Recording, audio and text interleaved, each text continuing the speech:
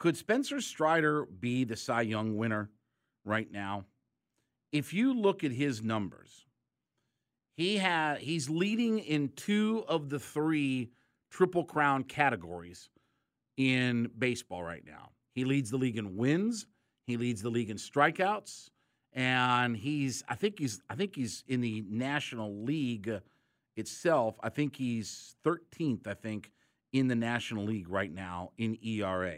Now, obviously, again, that's not necessarily the best number in the world.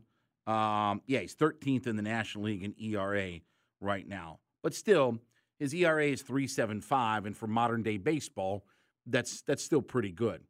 Now, I think the two other guys that are in the mix is Justin Steele from the Chicago Cubs, who also has 13 wins. He's got a 2.79 ERA, and he's got 120 strikeouts in 126 innings.